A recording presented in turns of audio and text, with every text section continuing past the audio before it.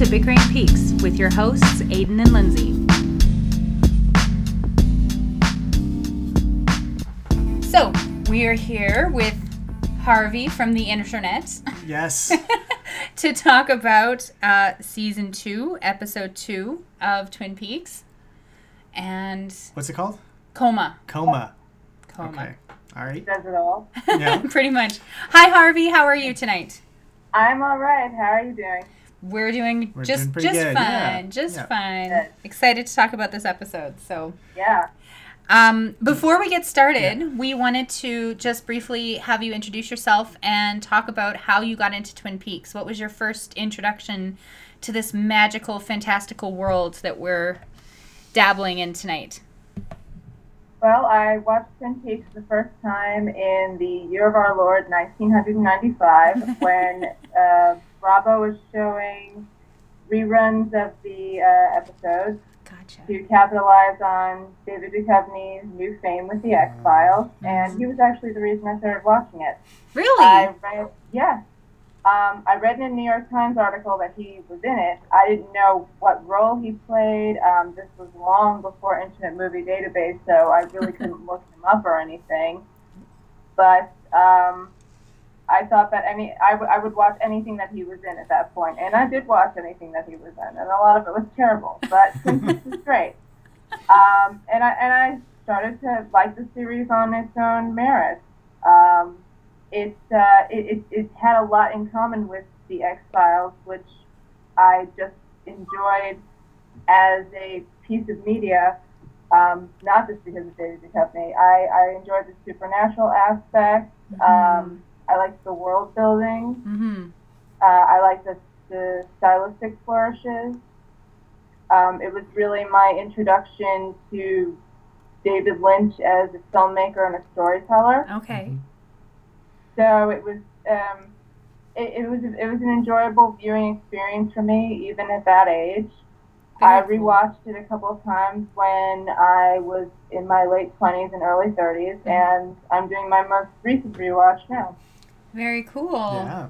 So You're the first person that I've met who actually watched it on Bravo. I don't know anybody who they either watched it originally or have watched it since, but the Bravo airings are interesting to me, and I hadn't clued in that of course it would be because of David Duchovny's fame and everything. Like that makes total sense, right? Yeah. Well, so that's and really Comm cool. McLaughlin and Flintstones, obviously. Well, was yeah, the another Flintstones huge movie, draw, definitely. Yeah. How could you forget about that? Yeah. Nice. Well, Yeah. that's excellent. So you've been a fan for quite a while. Yeah. Do you have a favorite episode or? Well, I know you have a favorite character.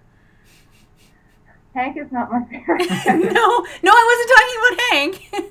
Oh, okay. Oh, well, I gave myself up there. Gave myself away there. Oh, how embarrassing.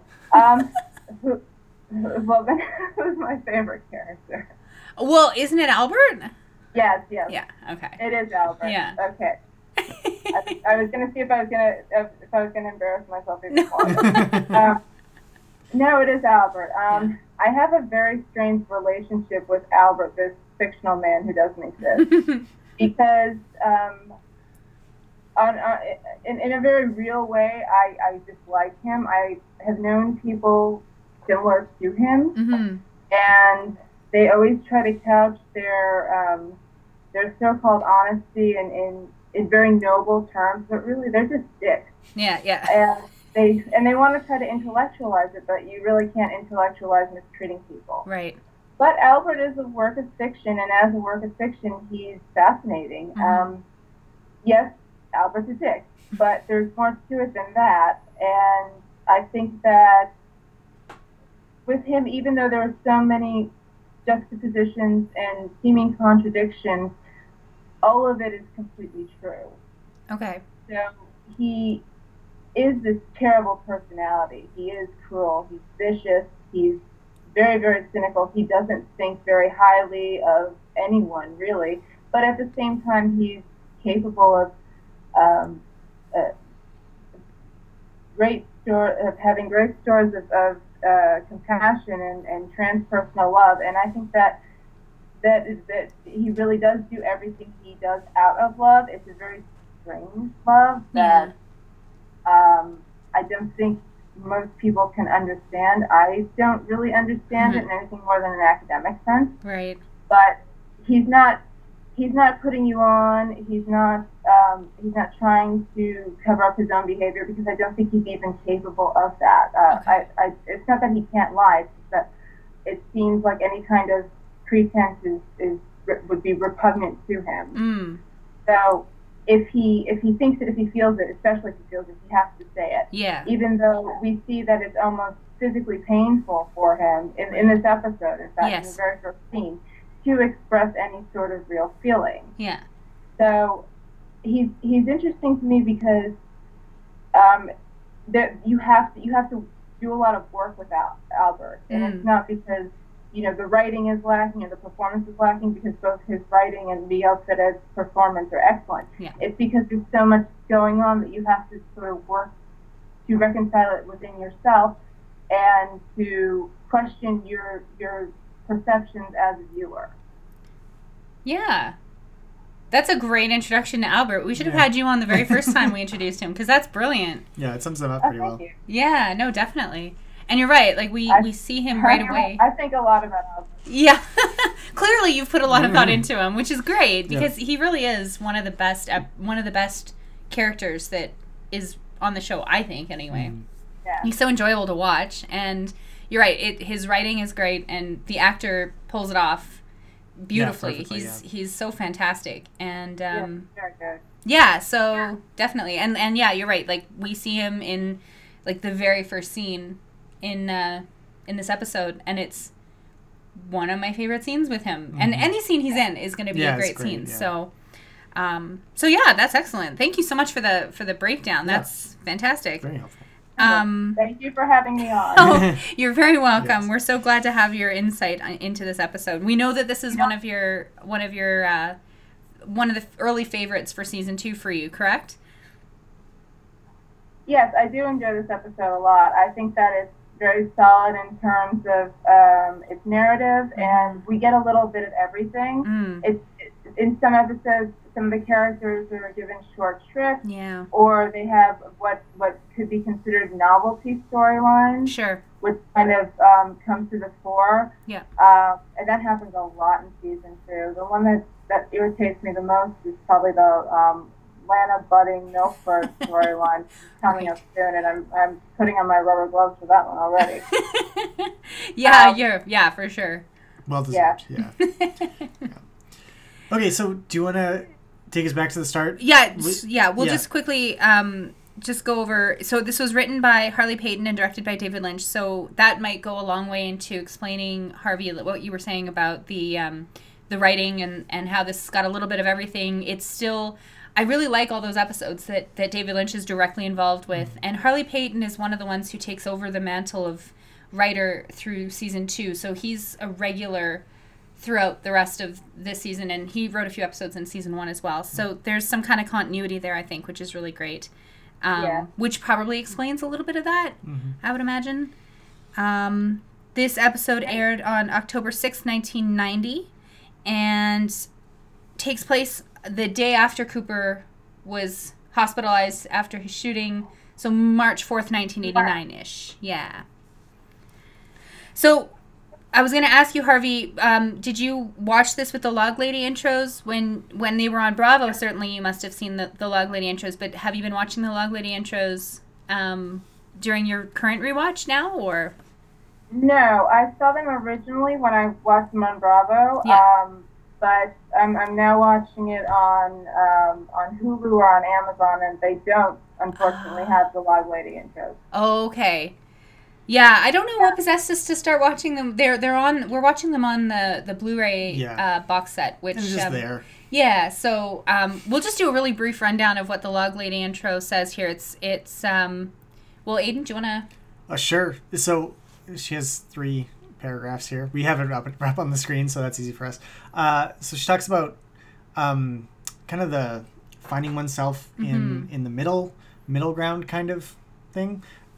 It's, I don't know, that section doesn't mean much to me, but then she moves into talking about how there's the universe and the body are kind of paralleled, the stars and moons and planets remind us of protons, neutrons, and electrons, and then talking about what goes on outside us in the larger universe affect who we are and what happens inside of us. She says, yes, I think it does. And then she goes into cream corn. Where does cream corn figure into the workings of the universe? And what really is cream corn? Is it a symbol for something else? And so a little on the nose there, but... Well, what do you expect? but yeah, that's the first time you hear about cream corn, It is, and this is the first episode where you see creamed corn and what it comes in, so we can talk about that too. I really think that the Log Lady intro at this point is just posing questions to us to think about before... It's like a teacher, before you watch a video, says, you should pay attention to this while we're watching the video. You know, it's not really... I'm not getting a sense that it's illuminating much at this point, but... That's true. Well, in this particular context, because you have two characters who are in comas, what she says about being in a sort of middle ground makes sense because, comas in general are not understood very well. And there are certain schools of thought that say that, your body's there, but your spirit is elsewhere. Having been in a coma, I can say that your spirit's not doing much of anything. Interesting. But she was probably trying to tie the events of the show to an overreaching esoteric theme, which is one of liminality, which we see repeatedly in Twin Peaks, particularly liminal spaces, because the town itself has its own liminal space with the forest and Glastonbury Grove. Right. Oh, yeah. Oh, that's a good point. That's definitely... Yeah, it figures in here, too. It adds another dimension to this. So already our discussion is benefiting from your your participation, Harvey. That's great. I was gonna break down the second Hank comes out. I'm gonna say something vile. You'll have to edit it out. That's totally fine. No, that's totally fine. We have to get a clown horn and honk it whenever I we can do that. Yeah. In post, yeah. Okay, so let's get to this first scene because it is Cooper and Albert talking at breakfast, and it's a great little scene just between these two colleagues. Albert gives his rundown of what was found during the autopsy of Jacques Renault, and he lists off a bunch of stuff that was found in his belly, which Cooper takes a lot of delight in. Before this point, Cooper goes into a little bit of a tangent, I guess. I don't know how it got started. We kind of interrupt their conversation in the middle. But he's going on about this group of Tibetans known as the Happy Generations. And it's just so funny to hear Agent Cooper, who is always happy and bright and smiling and very rarely gets angry, talking to Albert, who we haven't seen smile genuinely, really, at all since we've met him. So... He has the great I don't think we ever do, actually. No, I really don't think so. It's only like this mirthless chuckle he has every once in a while, which is like ironic more than anything. Yeah. But maybe in the later episodes yet a little bit of a grin, maybe. I don't but it's not even really like it's nothing approaching Cooper's level of joy. Yeah. So it's this nice little contrast between, and it's set to the barbershop quartet, which I love. So this barbershop quartet singing in the background, which is just they're humming. They're not even singing; they're just humming. Yeah. They're warming up. Yeah, it's really cool. Yeah, so many interesting people cross through the lobby of the Great Northern throughout the rest of the season. So one per episode at least, that's for sure. Yeah. So I thought that the musical setting was cool because it's very David Lynch and very bringing the 50s to the 80s. Yeah. Really. That was interesting. But I also found that the content of their discussion, this is the first time, you get a bit more of a hint of what the waiter and giant situation set up as. Because you find out the waiter was real. Albert's talked to him. Yeah. So that was something that we wondered about. If the waiter was even a real person or not. And then, that's an interesting point. I hadn't thought of that. Yeah, well, I think just because of the link between the waiter and the giant, you think maybe they might not be actual people in the real world, but because Albert has interviewed him, kind of puts it to rest. But and you also get the first mention of Windom Earle. Yes, exactly. Dedication to duty wasn't the only thing that brought me back here, Cooper. What else? Windom Earle. Agent Earle. He's retired. Yeah, to a nice comfy chair, complete with wrist restraints at the local laughing academy.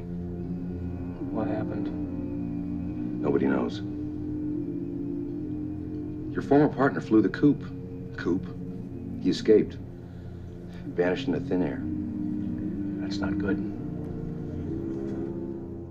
Yeah, so I forgot entirely that his name even appeared this early. Well, yeah, exactly. I was like, oh yeah, they just tacked him on after they reveal Laura's killer, but no, they were trying to set it up here, but I don't know, it's kind of, I don't know. It's like they just like drop the name and it's supposed to be ominous, but... Well, yeah, you don't get a lot of clues about what's going on, but Cooper's reaction... Yeah, it's very... And Albert's kind of reaction to Cooper's reaction, it implies a lot about what's going on with Windom Earle. I don't know, did you have anything to add about that, Harvey, or...?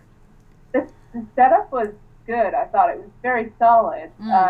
Because the characters mentioned, you get background about him, you see how Dale reacts to hearing his name, and Albert doesn't start expositing like a leaky faucet. He doesn't go into, acres and acres of backstory the way a lot of shows do when they introduce a new character who's going to be significant. Yeah. He's talking to Dale like Dale knows who this person is already. Yeah.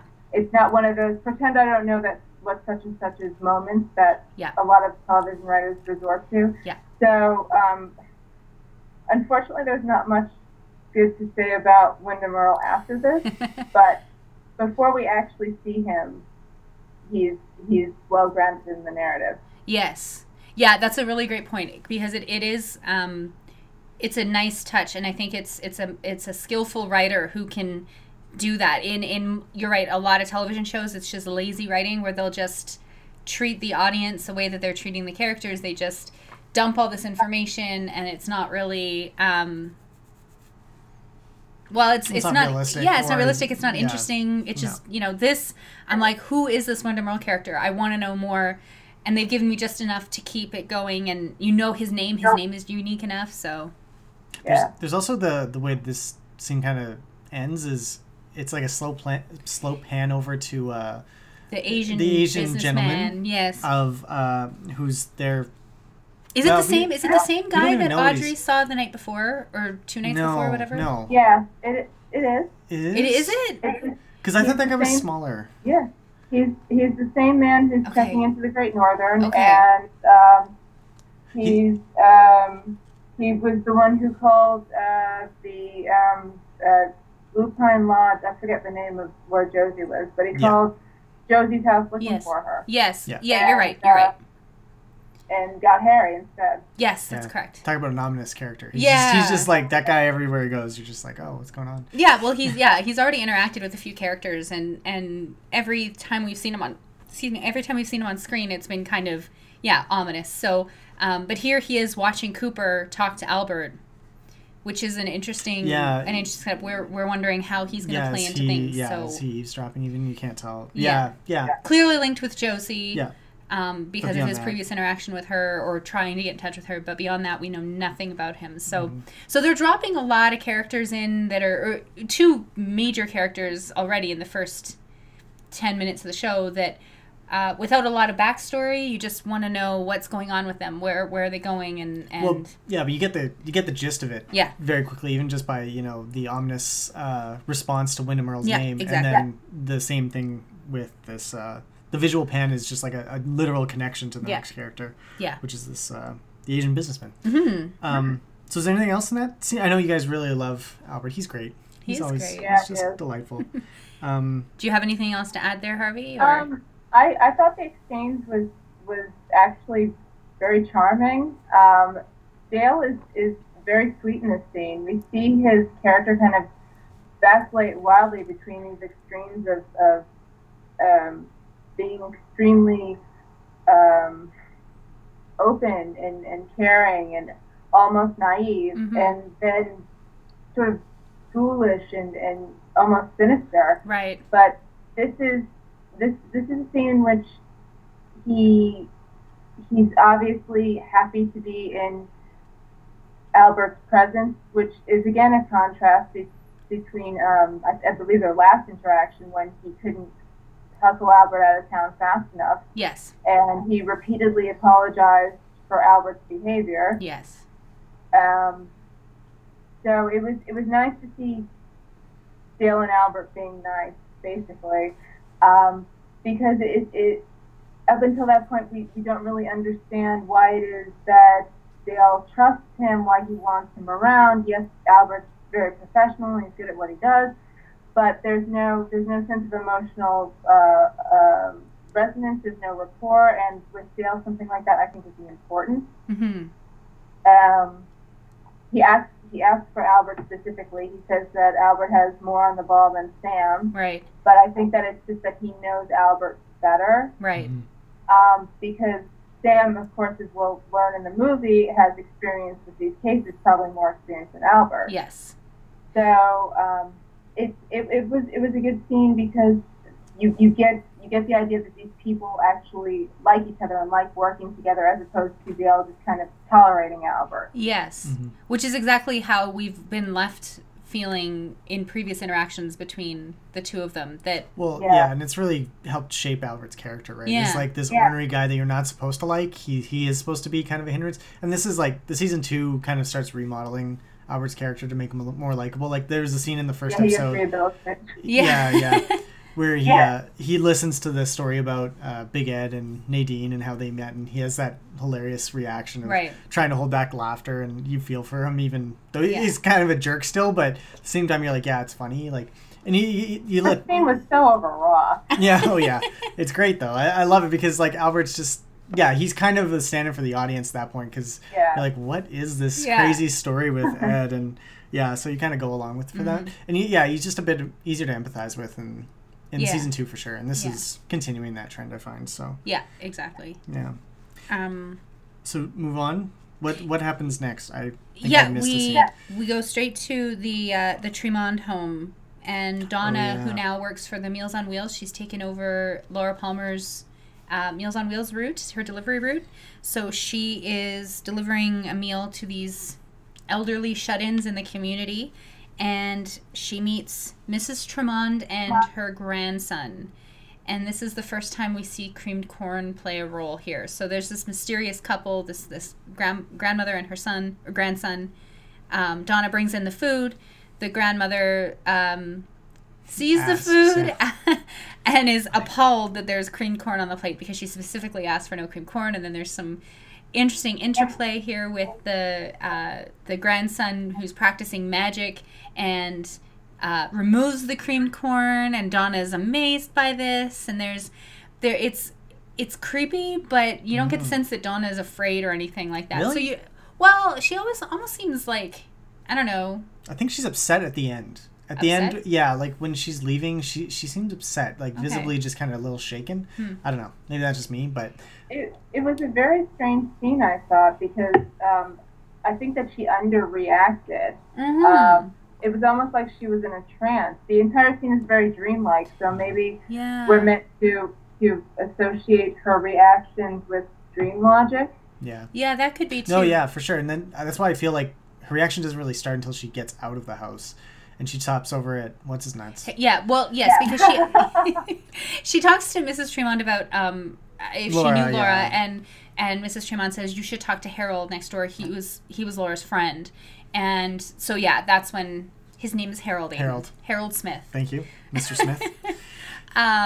So Donna goes over to see him, but doesn't get an answer from him. She leaves a note for him, but so again, second scene, we've got more characters coming in, and characters who knew Laura, which is interesting too, because we've never heard of these people before, and yet here they are. It's another side to Laura's life, this whole Meals on Wheels volunteer after school thing that she had going on, but it's another layer to her character that's being revealed 10 episodes in. So So well, I was just gonna say, like, it is very dreamlike, the whole scene. And it is it's the first kind of instance where dream logic is kind of, well, not the first instance, sorry, I spoke too soon, but it's one of the instances where dream logic is kind of applied in the real world. Right. The other ones are usually around Leland and music and stuff like that, where supernatural stuff seems to take place in the real world as opposed to through a vision or or a dream. Yeah. And it's interesting because the weirdest thing about this scene isn't even this scene. It's when Donna comes back and it's a totally different house and they're not even in there. They don't even live there anymore, and right. the characters are gone. Like that's really, like, this scene really stands out. It has a lot of importance, I think, in the mythos of Twin Peaks. That's right, kind which of, is only just starting to be to be built here. But especially with the cream corn, and I mean, you've obviously, the log lady talked about it, so it's got to be important, and it's creepy how he magically moved it without moving. And then later on, when you find out what cream corn it does represent in the series, it's like, oh, why did she not want cream corn? Yeah. And it adds that layer to it. So, do you have any insight into this, Harvey? Well, I mean, how much do you want me to talk about the movie? I don't really know how far ahead are you assuming that the listeners are familiar with the entire canon, or no, we're trying to stick to the episode? Yeah, we're trying to stick to mostly just spoiler free as possible, but yeah. All right. Well, I can't really say what I wanted to say. Oh, okay. Yeah, I'm in the same boat. Like, I think this is a really interesting scene in the whole mythos, but here it's just really creepy. Sorry, go on. No, yeah, I was just gonna say, here it's just creepy and it's magical and it's dreamlike. Well, it's literally magical because she talks about how her grandson is literally practicing magic. But when you say practicing magic, it's like card tricks and stuff. Yeah. This is magic. Like, this is, exactly. Yeah. So it's it's obviously they're referring to it differently. They're using it in a different way. And what she says, actually, which is interesting, I'm sorry to interrupt you again. No, that's fine. By all means. What she actually says is that he's studying to become a magician. Right. And, as you know, magician is a significant word within the Twin Peaks mythos. Yes. And clearly what he does is not stage magic, because you can't do that with mirrors. Right. So I think that even though it's not explained at this point in time, we're meant to understand that there's something supernaturally off about these people. Yeah. Even their appearance is odd. There's something of the tableau vivant about the way they're presented to us. Yes. The grandson is in the chair and he's wearing a tuxedo. Yeah. And she's in bed and she doesn't move from the bed. Yeah. So it's very reminiscent of the Black Lodge scenes in that respect. Yes, exactly. And I think it helps that, again, this is a David Lynch episode through and through. The little grandson is played by David Lynch's son. So so you even get this like visual, like the first thing I noticed when I watched it before I knew it was Austin Lynch, I was like, holy crap, how did they get this? Like David Lynch. Looks exactly like David Lynch, a young David Lynch, and then it's this kid. Yeah. So, well, it's funny because Trained to Be a Magician, like, it's a stand-in for Lynch, right? Obviously, so it's like he's trying to become a filmmaker. Like that's like the magic of cinema, which is another Lynch kind of standby through Mulholland Drive and everything else. So, right.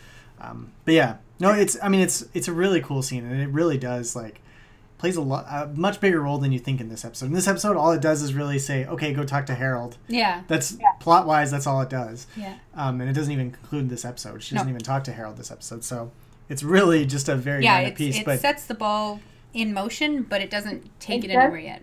Beg the question, though, why did Mrs. Tremont have some ulterior motive in directing Donna to Harold? This is actually something I've been thinking about, because she actually sets in motion a chain of events. Yes.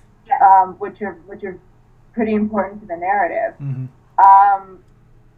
And it sort of makes her, and this is kind of an overblown term, but it sort of makes her an agent of fate, whether it's intentional or not. Yeah. Well, yeah, and I think that's it.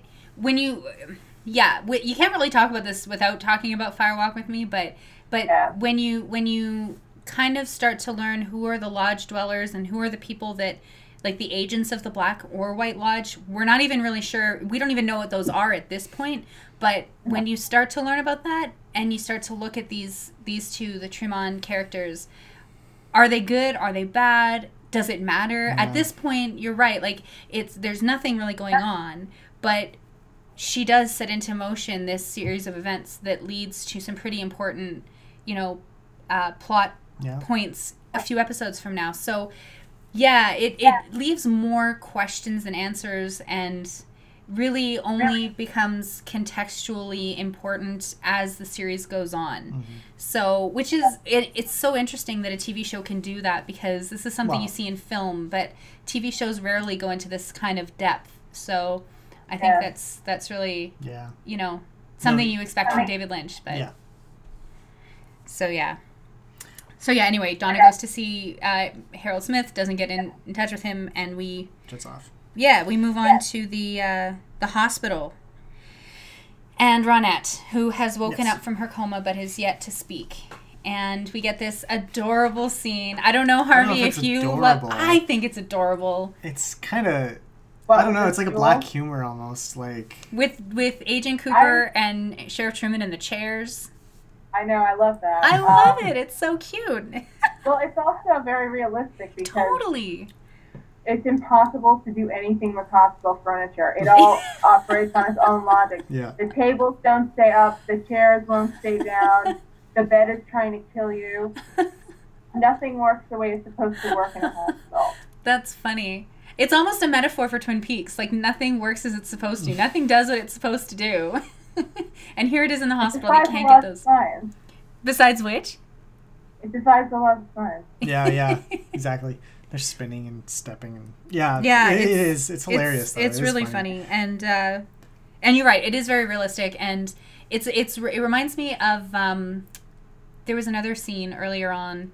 Oh, in the very first episode, in the pilot episode, where Lucy's directing Sheriff Truman to the telephone, and it's just this excessive, it does not. Time-wise, it's just time. It's it's something it does that not you would need to take 5 minutes. But you would never explain it in another TV show. You would just have the character do what they know is supposed to happen, right? Mm-hmm. You would never need to go through the instructions of how to fix the chair. They would just do it. There's a callback to that in this episode, actually. Is there really? Yeah, because she transfers a call to his office, and she goes into an elaborate explanation of what's actually happening. Yes. And it makes me think of I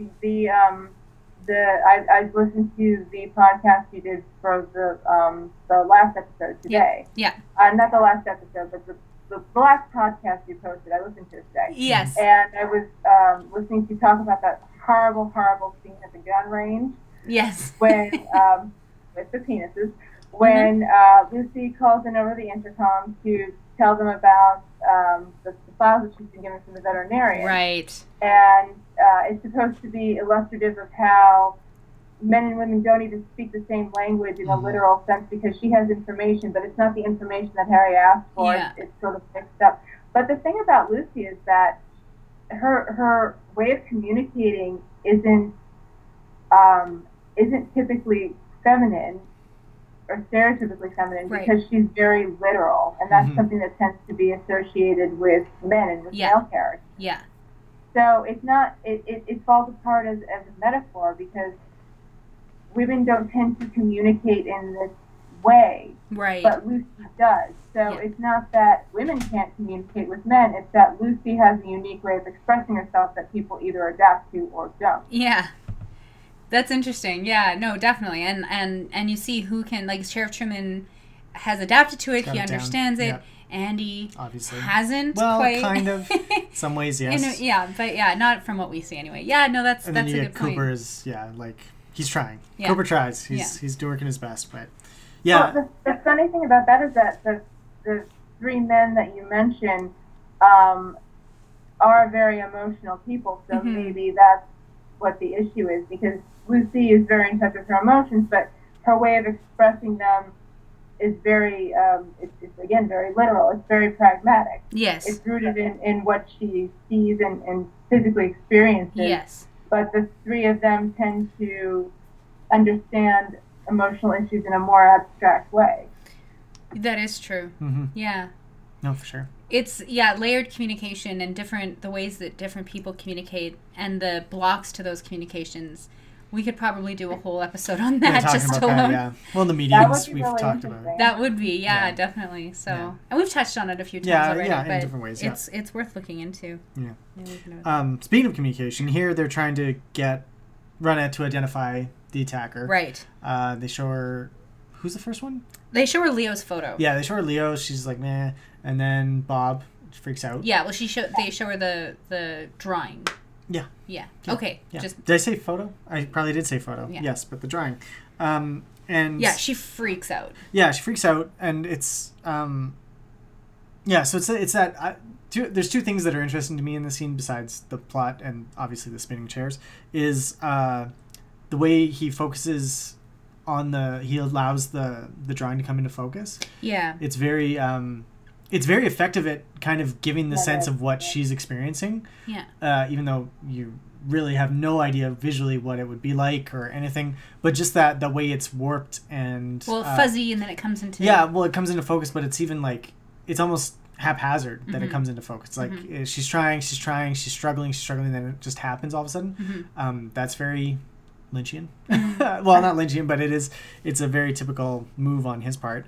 And then also when she freaks out and she breaks something and the light dies. Yeah, right. But that would be kind of like the end for most directors. Yeah. But he just stays on her and she's making these horrible grunting sounds, and it's almost yeah, like... well, I think she's trying to say train. She's talking Well, she says train a couple times, but then that's the thing, like she says that and then Cooper's like, oh, were you on the train? She nods, and then, there's no more information displayed after that. But the scene goes on and she keeps kind of wailing, and it's a very visceral kind of reaction that he captures. And well, it's unsettling, and it's the first of a couple unsettling scenes in this episode that really like take your emotions and take you to that heightened place, right? And I just thought that was interesting how he did it, because there's lots of ways to go about it, but this is a very cool scene that way. That is very good. From there, we jump to the Great Northern to Ben and Jerry, and I know, Harvey, you are not a fan of Ben and Jerry. I hate them so much. They're so awful. They have no redeeming qualities. None whatsoever, aside from the actors who play them are very good. Yes, very much so. Other than that. Yeah, aside from a few, like, funny one-liners here and there, they really serve... And like, Aiden and I have talked about this, that we don't even really know for most of the first season what the hell they're doing. And then now... Sorry, go ahead. I don't think they do. I think they go straight in the scene where they're like, what would Ledger do? I don't know, let's roast marshmallows. Yeah, exactly. They're just so... I don't really feel like their plot isn't moved along at all. It's just... colorful character commentary that we're getting here. Like, we have this very important, we've committed fraud and arson and major crimes, but let's roast some marshmallows. Where are those hickory sticks? Like, it's so, I mean... Yeah, this is like a 2-second plot development wrapped in like a 5-minute Jerry eating his cherry cheese pig. So, Brother Ben, we've got 2 ledgers and 1 smoked cheese pig. Which one do we burn? And it ain't gonna be my pig. Yeah, I mean, I enjoy their scenes because they're so ridiculous and stupid, and like, I find them enjoyable characters to watch. Like, I don't like them really, but I still find them funny, and One thing that I think is interesting though is that Ben kind of loses his his shit, really. He kind of loses his shit whenever Jerry's around. Suddenly becomes more immature, more impulsive, less methodical, because the one thing that we know about him is that he plans. Yes. Very much. He's living a triple life that requires some level of organization. Yeah. He's been carrying on this way for probably about 20 years, if his entrapment of Blackie is any indication. Yeah. So he's been running two successful businesses as well. Yeah. As well as trying to become a real estate developer. Yes. So he's obviously good at something. Yes. But whenever Jerry appears, he sort of like he goes back to being a 12-year-old boy. Yeah. That's exactly what I was going to say, is that they almost revert back to their childhood brother states. That is... Well, it's basic urges, right? Like, and maybe that's... Yeah, exactly. Sex and, food and they call back to their childhood memories. There's a scene in a couple of episodes where they talk about Yeah. a babysitter that they used to have and stuff. Yeah. So, and the food thing is a really interesting one too, because they're always eating. The two of them are always eating or talking about food. So it really is like when the two of them are together, they just kind of devolve into younger versions of themselves almost, which is interesting, kind of backwards development. Yeah. In a sense. Yeah, but it is. Yeah, I mean, again, it's fun to watch, but I mean, there's not much character there. Yeah, really. not at all, and definitely no plot. Well, the whole plot of this scene is just so convoluted. It's like they went through the whole first season to get these 2 books and set fire to the mill and kill Catherine and everyone, and then they're like, oh, but we don't have an end game. Like, what was the point of doing all that if you didn't know what you were gonna do with the mill and everything at the end? It made no sense. So, but I mean, it was again, and it's a good David Lynch scene because he turns that fact into something that's watchable. Yeah. So. Oh, for sure. But do you want to go to Andy? Is that where we're going next? Yeah, the double R. Yeah. Okay. And so Andy's wrapped in tape. They're putting up posters to identify Bob. And Andy is struggling with the tape dispenser. Andy. Which really, serves no other purpose other than just to have Harry Goaz be funny on camera, which is... He's good at it. He's very good at it. He is. He's very good. But the scene is interesting, too, because it does get Major Briggs and the Log Lady together for the first time, I think. Probably the only time. Well, do they meet again in season? I think later in the season they do. They do? But, okay. But this is the first time, I think, where they meet. And this is interesting because Major Briggs has this kind of... He's a major. He's very, grounded in the real world Air Force thing that he does. But there's a sense that in this episode that he's almost... Well, the way that the Log Lady talks to him, like the Log Lady obviously in tune with some kind of greater understanding of the universe or the spirituality, the way that she talks to him and the way that he talks back to her, there's almost a sense that he understands it too, which is the first time I think that we get a sense that Major Briggs might be connected to something bigger than that. Yeah. So I don't know. I know, Harvey, you are not a fan either of Major Briggs, so I thought I'd throw this to you and see if you have any insight or what you'd like to add about this scene. Well, it is an interesting scene, and I dislike Major Briggs as a person, but again, John Davis does a fine job of acting as him. Yeah. And his writing is consistent. Yeah.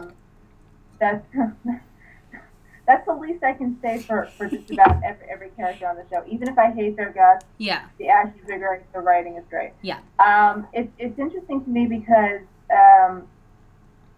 Major Briggs is aware of certain forces, but he can't access them directly. Yes. He has a great store of worldly power. Yeah. But he's basically a babe in the woods when it comes to the oogity boogity shit. Yes. The Log Lady, on the other hand, is directly in touch with these forces in a very at once in a very strange, otherworldly way, but then in a very homey way because it's her lodge. Yeah. So this is her lodge. Yeah. And even though it's a separate entity, it's almost an extension of her. And he at one point he says that he hasn't been introduced to her lodge. Right. And she says, I don't introduce the lodge. Yeah. Sort of, and that's sort of, to me it was her saying in a roundabout way, this is not an affectation, this I'm not a novelty act. Yeah. This is real. Yeah. It was saying all of that without actually putting it into those words. Yeah. Because I think that Briggs sort of tests people. I think that he approaches the world as someone who's sort of above a lot of things. Yeah. And we sort of see this actually before he interacts with the Log Lady. Right. He's watching Andy with the tape. Yeah. And I recapped this scene, and this is what I wrote in the recap. Yeah. That at first he's watching him with sort of like the detachment of an absent God. Uh-huh. but then he actually takes an interest, and his detachment turns into kind of a vague contempt. Okay. Because he's watching Andy struggle, and he doesn't have a compassionate response. Right. He looks at him sort of like, what is this man doing? Yes, that's true. That is true. That's what I do. When he interacts with the log lady, he's sort of forced into a position of deferring to her. And to his credit, he actually does. He takes her seriously. Yes. He understands she knows things that he can't possibly know. Yeah. And conversely, when he tells her that he understands what she's saying, that it's meaningful to him, she looks sort of relieved. Yeah. Because I think she's saying things to people, and she doesn't always communicate her meaning very well, or she may not actually have a communicable meaning to relate. Mm-hmm. She may just have to put it into the easiest possible terms to speak for her. Right. So they both sort of do something for each other in this scene, and it was the least that I had disliked Briggs up until now. Yeah. No, I agree, and I think part of it is because he does kind of defer to her and almost like in his own way respects her because of the knowledge that she has that he doesn't have. So I think for me, my read on Major Briggs is that he respects knowledge, or he respects people who know things anyway more than he respects the person doing the knowing, right? Like if you have that knowledge about anything, he'll respect the fact that you have that knowledge. Do you know what I mean? So so that's how I think he reacts to her. And I do like that about this scene. To go back to something that you said earlier about how he doesn't have direct access to the world that she has, and it's made very clear when she asks him if he can hear the log, and he says he can't, so she'll translate for him. I think that's a really great encapsulation of the log lady herself, like how she's kind of translating from the one world to this one through the log. So I mean it does lead to some. Sorry. No, go ahead. Yeah, I was going to say, if I can bring in something about the symbolism of tarot, she sort of embodies the card of the High Priestess. Yes. Because the High Priestess is sort of like a conduit for knowledge. She has passive knowledge, as opposed to someone like the magician who's actively playing with forces that they may not be able to understand. Yes. So she sort of, in a way, channels the log. I mean, she obviously doesn't channel the log, but she's a go-between for the log and whomever she's communicating to. Whereas Major Briggs, he sort of embodies the role of the Hierophant, who is which is basically the Pope. Right. He's a representative of powers, and he has a special relationship with those powers, but God doesn't actually talk to him. Right. Yeah. And the High Priestess is sometimes called the female Pope. Ah. Yeah. So interesting. I don't know if this is actually intentional, but they in this scene in particular, the two of them very clearly embody these roles. Yeah. That is really interesting. And I was just going to bring up I don't know if you've seen this or not, but somebody has come up with a Twin Peaks tarot deck. I have. Have you seen that? Yeah. Yes, and I wonder, did they have the same interpretation? Did you check them out? Like where did they put? Because I think they did put the log lady as the High Priestess, but I can't remember where they put Major Briggs. It would be interesting to see, because that's maybe if more than one person is having this interpretation, maybe this was intentional, and I think that's really interesting to think about. You know, I can actually tell you that right now because I have it on my Tumblr. I'm going to see if I can find it. Oh, brilliant. Yeah. Forgot about it consciously, but remembered it subconsciously and thought I was smart. That's so funny. No, I prefer to think that this is legit, that there is a conscious effort on the part of the writers to, because, I mean, there's so many, and Harvey, we were going to talk about this in a separate part, but there's so many instances of the occult being brought into things here. So I would not put it past them if they actually did consider, tarot symbolism when they were constructing these characters. So I like that explanation because it makes it sound like I know what I'm talking about. I'm not just plagiarizing someone that I forgot about on Tumblr. That's funny. I'm sure you didn't. The artist's name, by the way, the Twin Peaks tarot is Benjamin Mackey. Okay. Yeah. Yeah, and I think we'll put a link to that in the... So I can give credit where credit is due. Yes, absolutely. So yeah, we'll put a link in there. I think you can still buy them. It was a Kickstarter project, I think, when it started. And I think it was funded, obviously, so now the decks are available. So we'll put a link to that in the SoundCloud page. So... Well, I know he's selling prints. He has a really? on Society 6. Oh, cool. Yeah. That's nice, yeah. Yeah. Cool. There you go. Well, we'll definitely put a link up to his store then, so you can all check out his work. Yes. It is really cool to see. Yeah. Mm-hmm. So yeah, from there we jump to, or I guess we can say that Major Briggs gets some kind of information from the log lady that he does act on it later on in the episode. So that's where we leave him in the double R. But we move right into the sheriff's station where we get a little bit more backstory of Andy and Lucy and what's going on there. Aiden, did you want to? No, there's no. It's too funny. But yeah, you get the gist that Andy is shooting blanks, I guess would be the euphemism. And, but right? The guns, he's shooting blanks, penises. Oh, so good, so good. All right, I'm done now. But the way he discloses this is hilarious because it was the sperm donor bank was low. Listen to me, Lucy Moran. You just listen.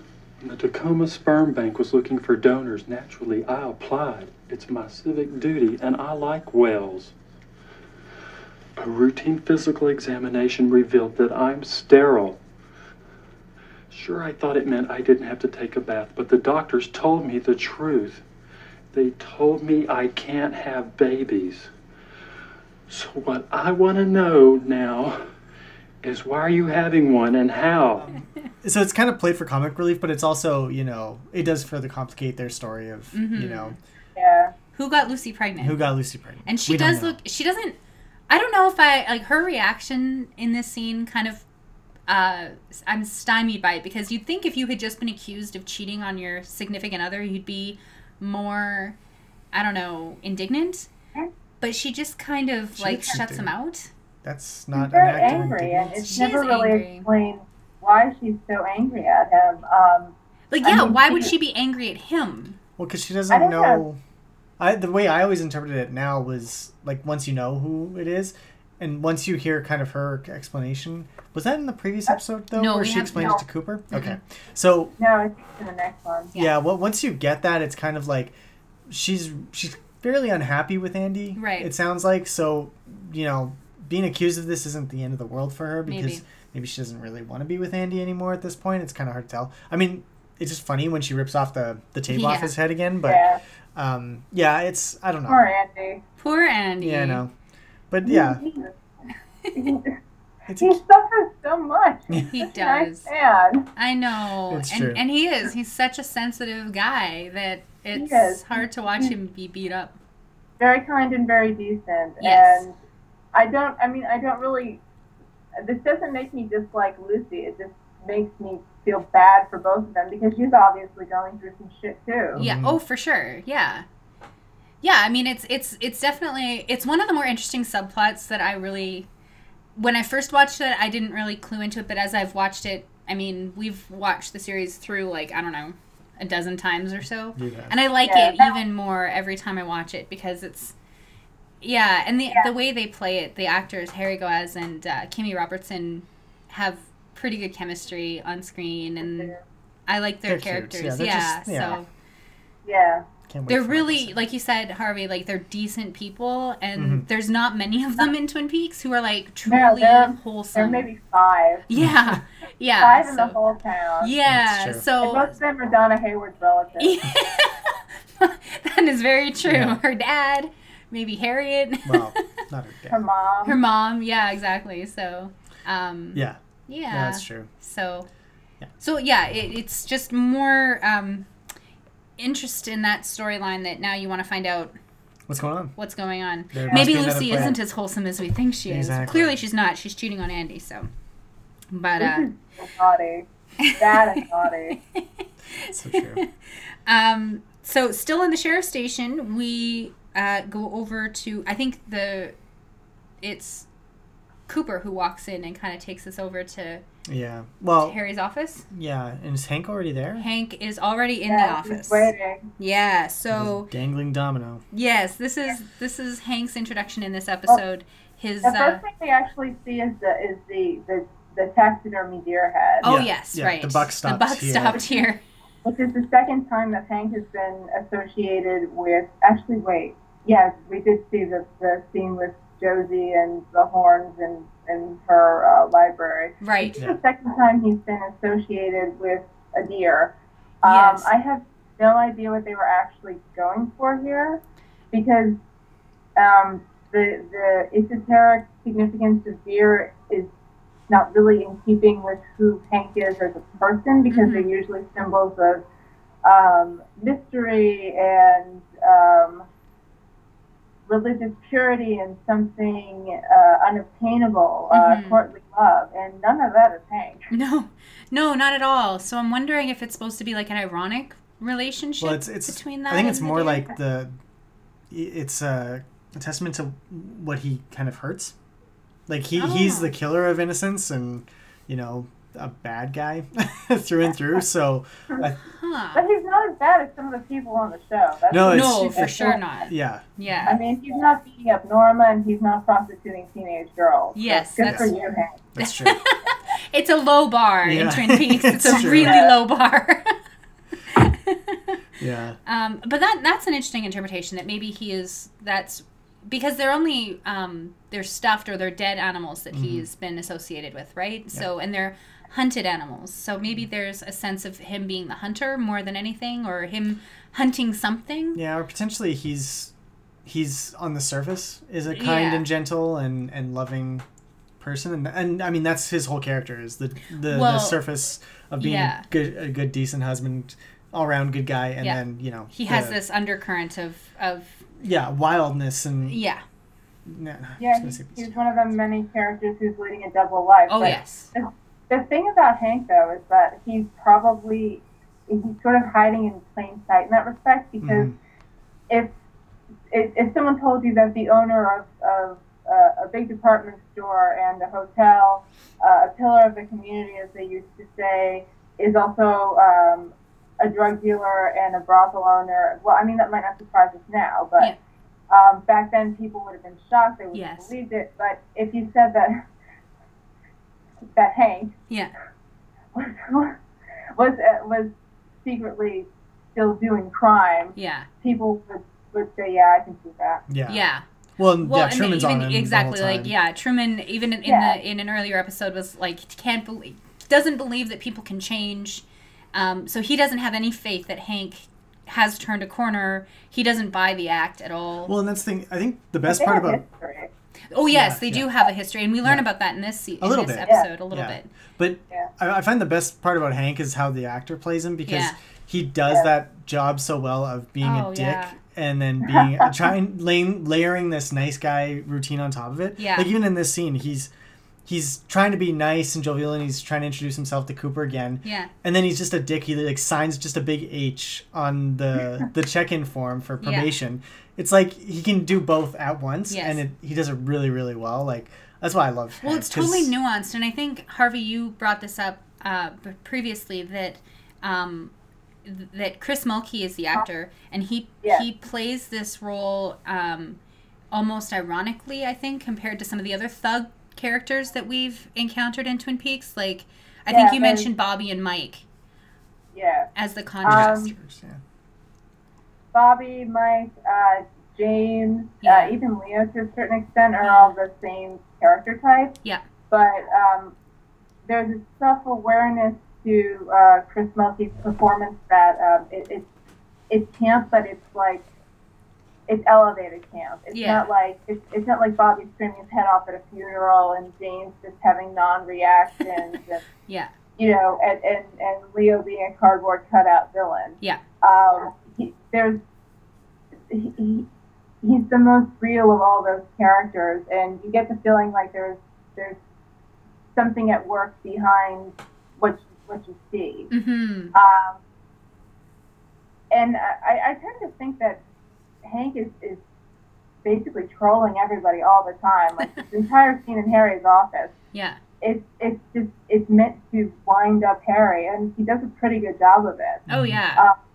And he's very like he's sort of like rubbing Harry's face in it, that he's behaving badly, but he's not behaving so badly that Harry can violate his parole. Yeah. Right. Yeah.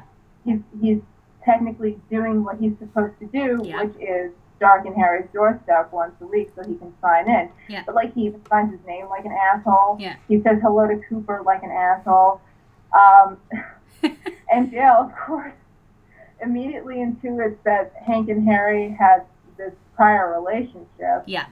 But he had to have known like the second he saw them interact.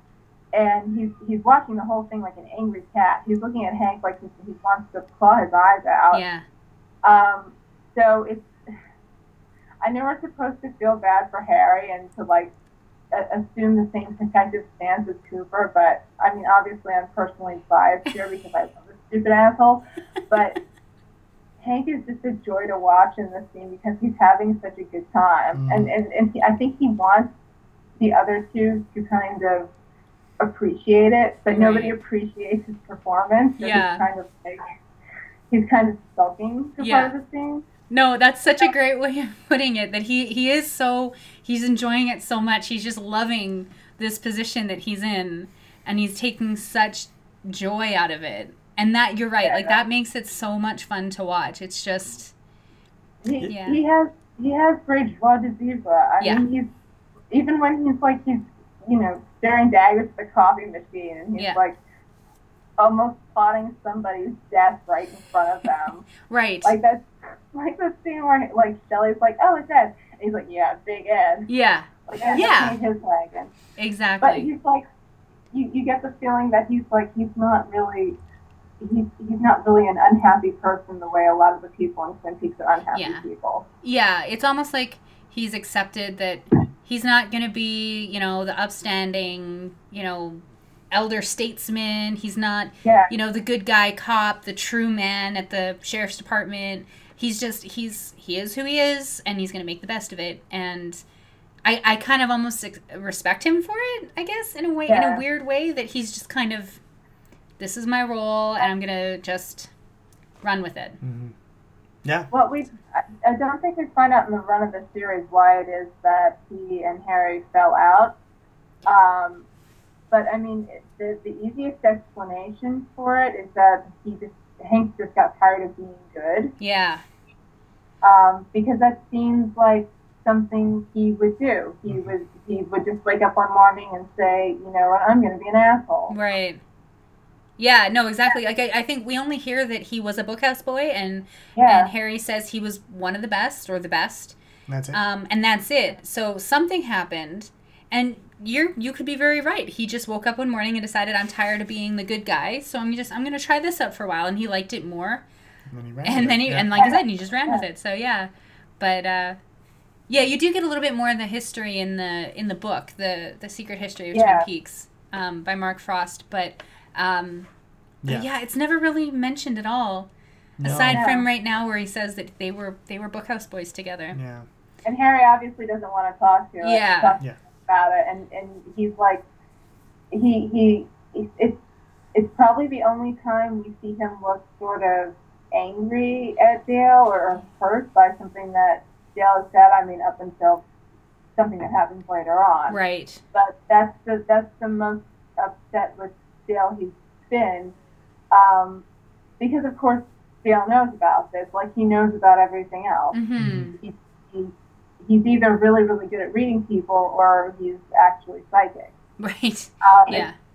And I think Harry found it amusing when Dale was able to, guess about Andy's problems with Lucy, but it's not so funny when he's suddenly, aware of Harry's painful history with Hank. Yeah. No, that's a good observation because we had just talked about this in a previous episode where Harry almost trots Cooper out as like a parlor trick.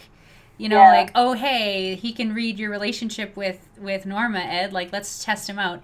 But yeah, now he seems almost annoyed by him or something because he's really good at that job. So definitely.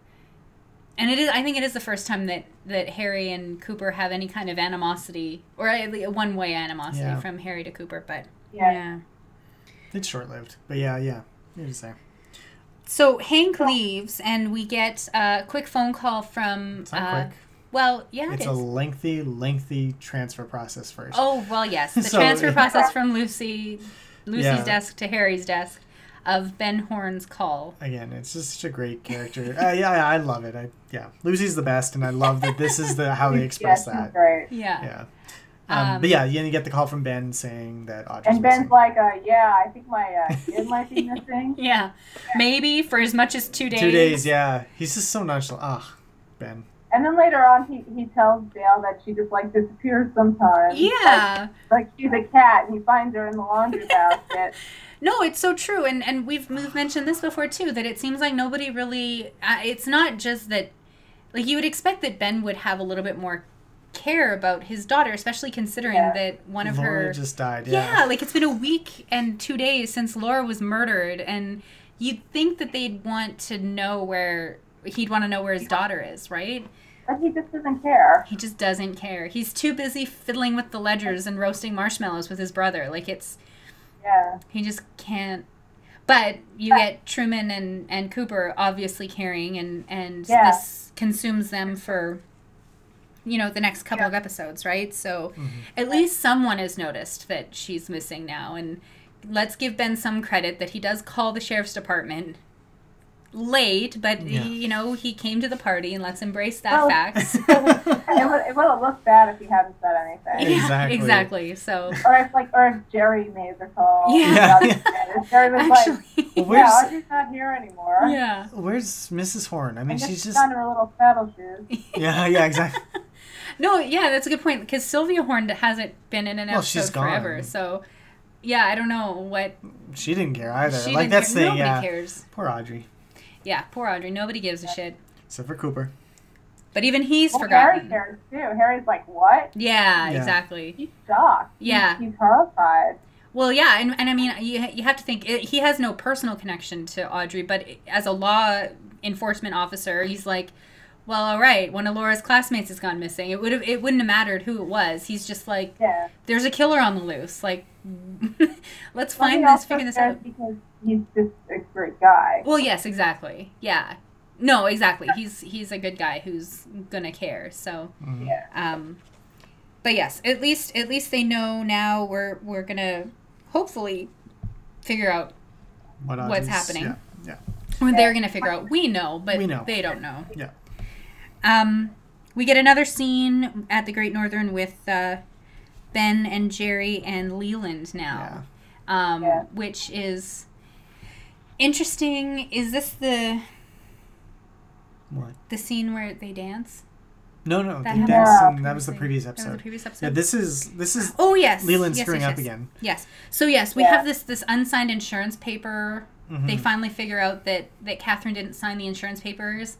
And it's kind of interesting to me that they don't give a crap. Well, again, it's another backtracking of that plot line. They're like, oh, maybe it was for the best because she died. Well, why did you take it out when you were planning to kill her then? Like, it just doesn't make any sense. But, so they have the insurance policy. And then they discuss the Icelanders. Yeah, they're like, we should make a call. And then Leland comes in and says, we should make a call.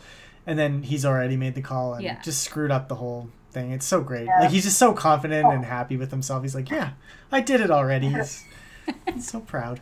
And then he spots the poster of Bob. Yes. So I think this is really just a massive conceit to get Bob and Leland connected. Connected. Yeah. So although I do love how David Lynch films business deals. Like, it's all just chaos and like angry emotions and like whenever whenever they're calling somebody to fix something, it's always just like they're scrambling and everybody's grabbing the phone and trying to like talk over one another.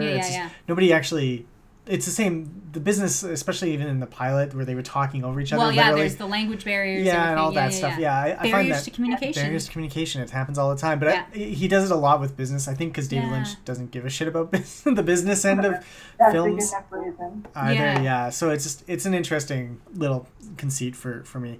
But then you get Bob. And Leland sees one of the posters and he says, "I recognize this guy." Yeah, how does he know him? The entire tone of the scene changes.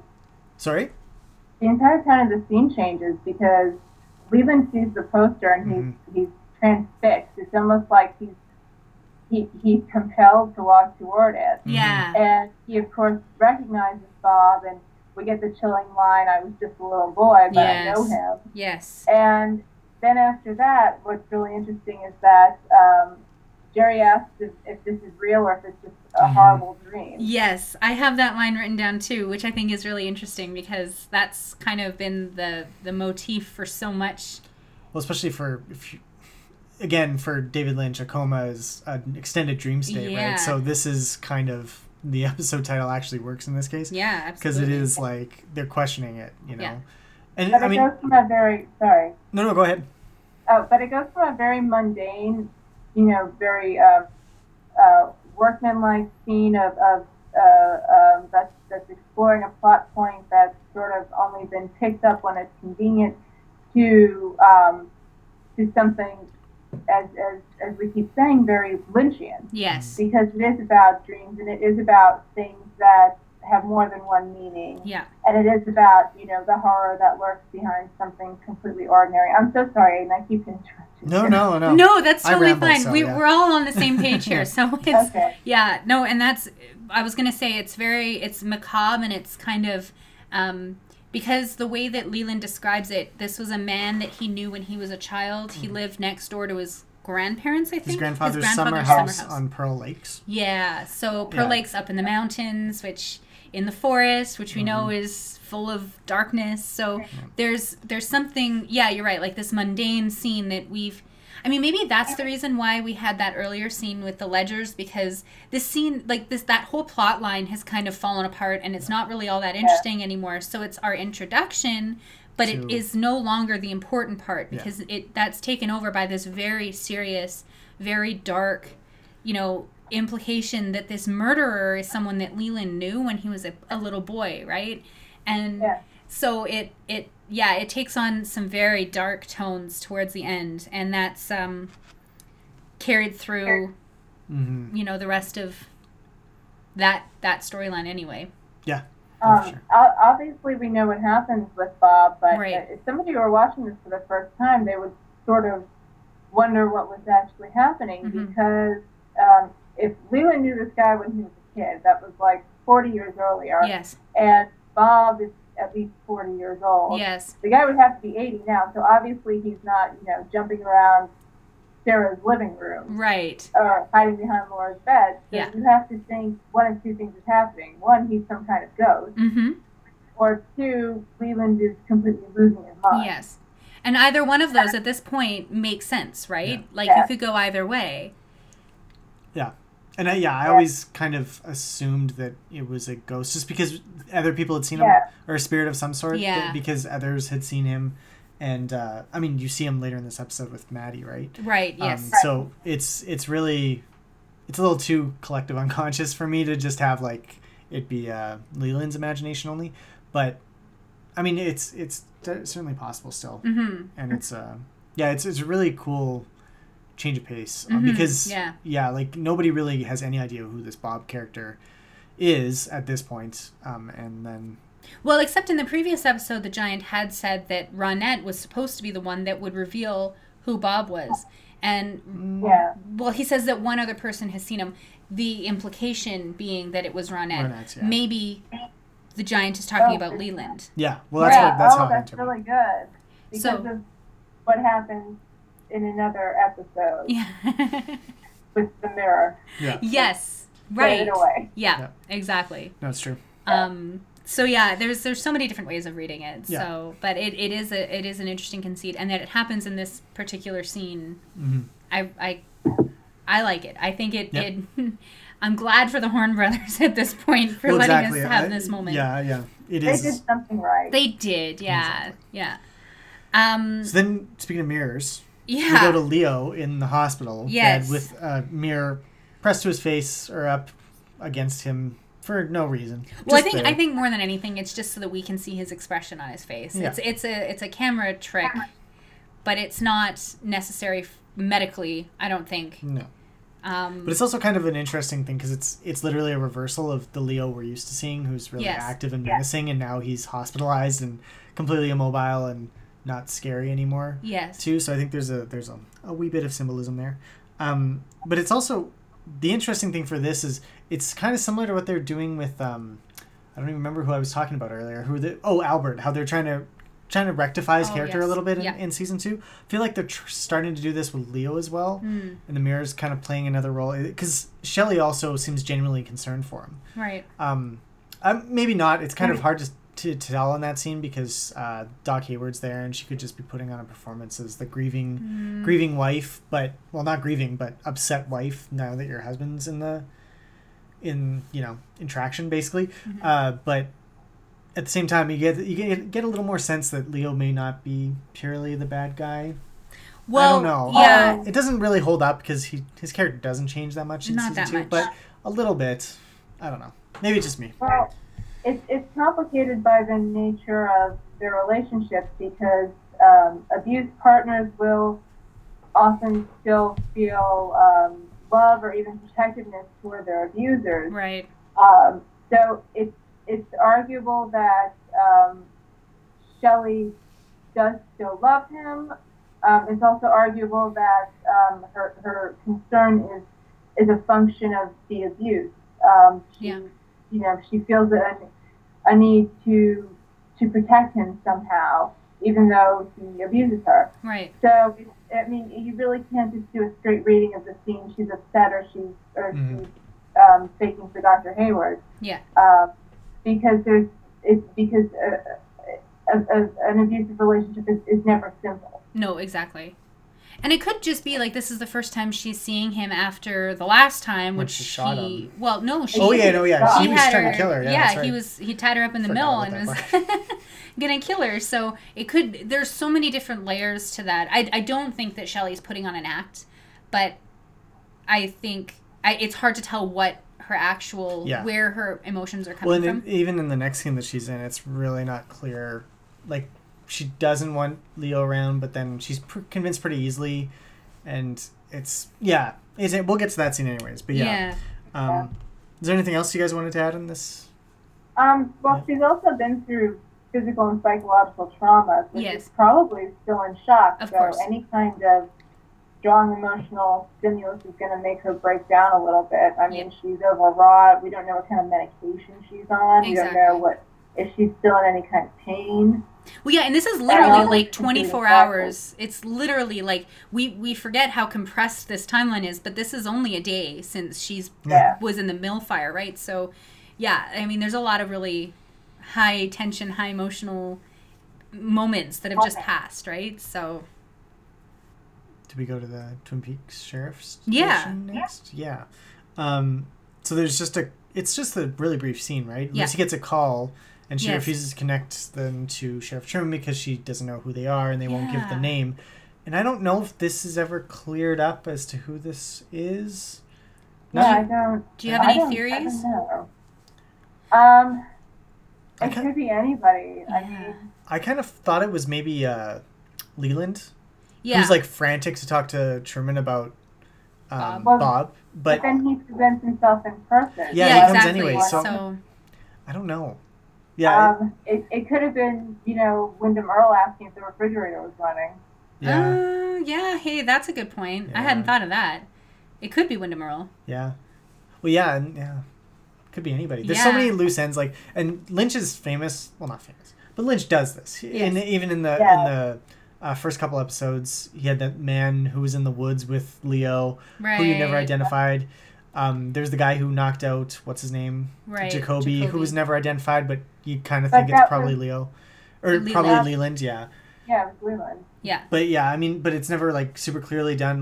he does this a lot. Where he just drops something in and maybe I'll use it later. Yeah. He just creates threads and he's like, I'll leave that one forever. Like, which, I mean, the three of us here, like, we're all writers. I don't know. I don't do that. I don't know how you can just drop a thread and just let it dangle there, but Lynch does it all the time.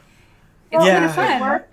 It works though, because things like that happen in dreams. I know I keep saying, oh, it's very dreamlike, but it is. Mm-hmm. That's true. And things like that happen in dreams. You'll get a phone call, and you won't know who it is, and you'll walk away from the phone, and it'll never be addressed again in the dream. Yep. So keeping with this, this idea of whether or not we can trust what we're seeing. Yeah. If what we're seeing is what we're actually seeing, or if it's a symbol of something else. Well, it's like Jerry's quote, is this real or some strange and twisted dream, right? Like that's the thesis statement for this whole show, right? So it could very well be that this is just something that's been dream logicked into the episode and has no connection to reality. Yep. Which possible. I accept. Yeah, that's I'm fine with that. Yeah. So then we go to it's interesting stylistically, if nothing else. Oh yeah, no, absolutely, and it does. Yeah, it's very David Lynch. It contributes to the overall feeling of the episode. I mean, even if it has no narrative function. Yes. Yeah, absolutely. Yeah. Something weird going on. That's always helpful. So then we go to One Eye Jacks. Yes. And you have Emery. I just love this scene because what the hell's going on? I don't know. He enjoys being tied up and having a vacuum cleaner run. Yeah, and his toenails painted. His toenails painted. Like, he's just... it's just One Eye Jacks caters to your fantasy. Exactly, yeah. So and that's his. And I love that it's just like, there's the fantasy. He goes with it. And nobody really even seems to judge or anything like that. Well, it's a nice thing that nobody in Twin Peaks... And I don't know, Harvey, maybe I read this in one of your reviews or recaps on Tumblr, but nobody in Twin Peaks is shamed for their sexual appetites. Yeah. Right? Yeah, that was something that I brought up with regard to the treatment of girls and women in sex in Twin Peaks. But it can be extended to the larger population. Right. Like when, I mean, this isn't about sex, obviously, but when Denise appears, she's treated very, very well. Yeah. I know it's a very, very low bar. But for 1990, you don't see trans women treated that well on shows today. No, exactly, exactly. So, I mean, it's for being very retrograde in a lot of ways. Mm-hmm. In a lot of other ways, Twin Peaks is very progressive, and it's. I think that it's the product of having different writers on the staff. You can sort of see who has a more conservative bent and who is maybe more progressive, or certain things are non-issues to them. Yeah. And there's an episode coming up actually that has 4 different writers on it, and it's sort of you can see how these various elements sort of don't fit together, how they're sort of discordant. Right. So I think there are a lot of different voices, but overall, Twin Peaks, the show, and the town are a pretty progressive place. Yeah.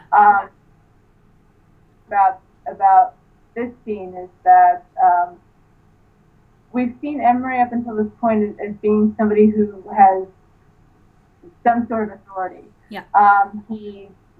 He's a low-level pimp for Ben. Yeah. And he's also, I guess, in charge of human resources at Ben's department store. Right. And now we see it in a position where he has willingly relinquished his power. And I feel like it's sort of meant to make us see him as less of a man. Right. Because you have the elements of bondage. You have the sort of like quasi-domestic surroundings with a vacuum cleaner. Yeah. And you have the feminization. His toenails are painted. Yeah. Mm-hmm. So you put all these elements together, and I think that the intention is to make the viewer kind of recoil from him, to see him as somehow constitutionally flawed. I mean, aside from the fact that he is prostituting teenage girls, which I would think is a bigger flaw than liking to have your toenails painted. Yeah. But I mean, it's really kind of it's evidence of sort of semi-amusing prudishness, because these are all very common things that people like to do in a BDSM setting. There's nothing really weird about any of this. Yeah. But on television in 1990, I'm sure this shocked a lot of people. Yeah. Probably did. Exactly. But it is an interesting scene just for that reason, just that it is, like you said, it's progressive. And there is no judgment, even like the girls that are interacting with him.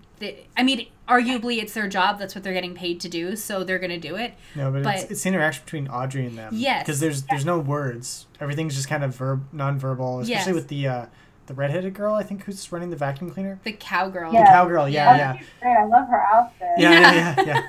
It's great. And like, but everything there is non-verbal. Like, nobody's talking about the elephant in the room, which is literally the guy who's tied up in the room. Yeah. It's the first girl that she meets actually tells her to watch out for him, because Audrey tries to take the ice bucket from her. Yeah, that's right.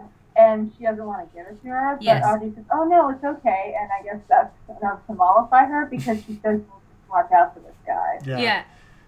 Yeah. It's an odd. I mean, it's not an odd. It's kind of an odd scene, just in that the fact that the centerpiece of it, which is Emery being tied up, really doesn't actually play that much of a role, except for the fact that it lets Audrey question him and get the information that she wants out of him. Yeah. But yeah, it's like, it's almost like that scene. He didn't need all the other things going on, but they built that, and then the rest of the scene kind of flows around it. Mm-hmm. And then which, and you've brought up before in previous episodes that's something that Lynch tends to do, is the point of action in a scene isn't... It wasn't Lynch, actually. It was the episode where it happened a lot in was one of the other directors. I can't remember which one. But yeah, we had talked about that, how, there's sometimes centerpieces that everything else rotates around. And yeah, this is kind of an example. I mean, it's probably just a common... Yeah, for sure. But it's interesting here. And it does give, Audrey does have her moment now to finally get some information, which is what she came out to One Eye Jacks for. Yeah, I thought the scene, because I really criticized the writing for this, because like Audrey kind of faded a lot in the last 2 episodes when she went to One Eye Jacks, and then she really didn't seem to have a game plan once she was there. Yeah. And this is finally clear as to what she was going to do. Yeah. And I thought it was as far as things go, it's not a bad game plan. I'm still the boss's daughter. Like, you should listen to me. And then... But No, well, she wants to find out about Laura and everything, and she does. Yeah, and I like that here we have direct parallels being made between Audrey and Laura for the first time. Like, Audrey says, "I'm Audrey Horne, and I get what I want," and Emery says something later on that Laura also always got what she wanted. Yeah. So, and there's a look that kind of crosses Audrey's face that she realizes that parallel's been made. Yeah. So. Anyway, Harvey, you've been trying to get into the conversation. We've been hogging the mic, so go for it.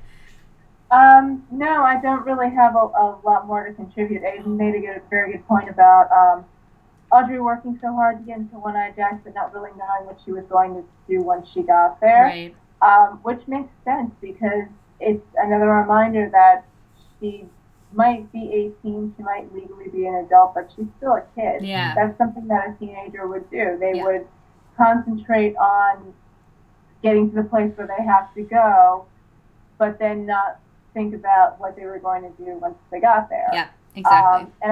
And she probably had some very unrealistic ideas about what investigation actually entails, because it's all been a romance for her up until this point. She hasn't thought of the actual guts of what it is she has to do, who she would be encountering, what she would have to do. And she did really get lucky that Emery liked to be tied up, because there was no way she could take him on physically. No way, yeah. So, yes, we get to see Audrey sort of flex her muscles, if you will, and she sort of assumes a more assertive role, which seems to come naturally to her in one respect, but she's definitely disarmed by what Emery tells her, because even though she already knows the information, the fact that everybody else knows puts it in a different frame of mind for her, I think. Yeah. Mm-hmm. Because it means it's real. Yeah. Yeah, exactly. She didn't imagine it. Yeah. There wasn't some horrible mistake. You know, there wasn't a miscommunication. Yep. Her father does actually own this brothel where a girl who was murdered used to work, and it's implied that Laura had a long-term relationship with Audrey's family because, of course, there's the picture of them on the ski trip together. Yeah. And you don't tend to travel with people you don't know very well. And she Right. may have just been there to help Sylvia with Johnny, but still, she played an important role in that family. Right. Well, and even like her dad working, like Yeah. Leland Yeah. being Ben's lawyer, Yeah. you know, They would've- the families would have been interacting And connected, certainly. yeah. Yeah. So No, it's true. Yeah. Yeah. No, I think this is a good scene for Audrey and the plot, because it's important for her mostly. It's mostly an Audrey scene, but it does also, like, at this point, I mean, you're leaning towards Bob obviously as the killer, but you don't know who that is, whether he's real or not or anything. So there's still a couple obvious candidates for the killer at this point, and one of them is still Ben Horn. Yeah. So, you know, exposing their relationship and his connection with Laura is also useful at this point as well. But I wanted to bring this up because it was only in the end of the last episode where Audrey has that scene where she's praying to Agent Cooper and she talks about how she's in over her head. And then she comes to see Emery and she's all bluster and bravado. Yeah. But I don't think she's thought this through. And again, this is going to your point, Harvey, about how she's this kid who doesn't really know what she's going to do when she's got him in this position or lucked into this situation. Because clearly revealing that she's there and revealing herself to Emery puts her in danger, and we see that come to fruition at within the next 20 minutes of the episode, because, you know, now that he knows that she's there, she's in more danger than she was before. So it's just like Aiden, you were saying, it's important for her character. It is, because it underscores how unprepared she is for all of this. If we didn't already know she was in danger, if we didn't already know that she was unprepared, that is just completely, like, bolded, italicized, in flashing red letters. Like, she's just totally out of her element, right? So Yeah. That's true. Do you want to move on then? Yeah, we can go It to is a the good next scene, but we can move Bobby on. and Shelley. Bobby and Shelley grooving in their car. David Lynch loves this couple, and he loves them in cars. The first scene with them is in a car. And listening to 50s rock. Yeah. Yeah. He really channels that 50s homecoming couple. Well, they are a pretty couple. They are, I mean, and they're very so gorgeous. attractive. That's Yeah. the other So, thing. and David Lynch likes pretty people. So. Yes. Yeah. Yes, he does. So, I mean, this is a pretty simple one. I mean, it's really just setting up the storyline of the insurance money that they're going to keep Leo around so they So can we get- got rid of one insurance scam and we've brought in another one. Yeah, Anyway. it's so odd. But I mean, so not much really happens, but there's a couple questions raised. This one, some of them aren't important. Like, mine is, where are they? They're in like this smoky black background behind them. It's probably just the woods or something like that, but it's like the middle of nowhere. It's literally just the cars, the whole setting. I just thought that was interesting. But then also, why didn't they interview Shelley so far in the hospital? Yeah, I was wondering about that too, because they know that somebody tried to murder her. And she was at the scene of the fire, which is... Why wouldn't they have interviewed her? Why would they yet? not interview her? And even Cooper said in the last episode, we should really interview Shelley Johnston or something like that. Maybe it was earlier in this episode. I don't remember. But yeah, it's a major kind of gap. But Maybe that's something we didn't see. Maybe they sent Hawk to interview her, or Angie. Yeah, it could be. They just didn't mention it, or they were so distracted by Ronette waking up that they didn't have time to think about something so mundane as somebody trying to kill Shelley. Poor Shelley, at the bottom of the list. Yeah. Which totally goes back to our previous point that nobody really cares about Shelley either. Like, it almost seems like she doesn't exist in the town. She's not a townie. She's like an outsider she's an almost, outsider, right?